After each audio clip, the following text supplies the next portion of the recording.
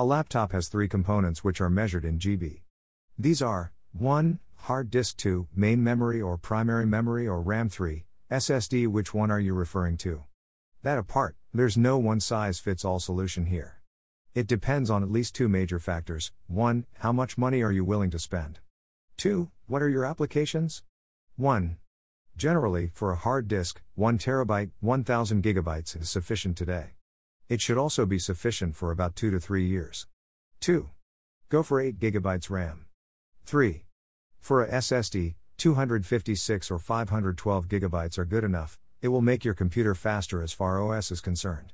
CD/DVD drives are almost phased out, so don't worry about those.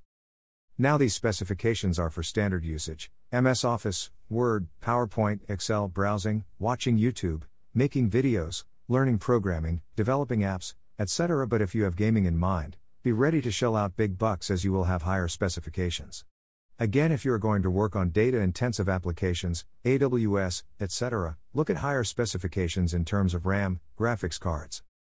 In general, it's best not to go overboard when buying a computer/laptop. Technology that is available in market is outdated. Technology that is really new, cool, and impressive is still in the lab stage. Most laptops should serve you well for 3 to 4 years before newer technology makes you want something else. So plan your requirements, decide what you will use it for, and spend. The following articles may also help you. What is the best laptop for a B.Tech, computer science student? What weight laptops are good for a regular college student? Why are open-source Linux-based laptops so expensive? Which are the best desktop computers to teach and study online for teachers?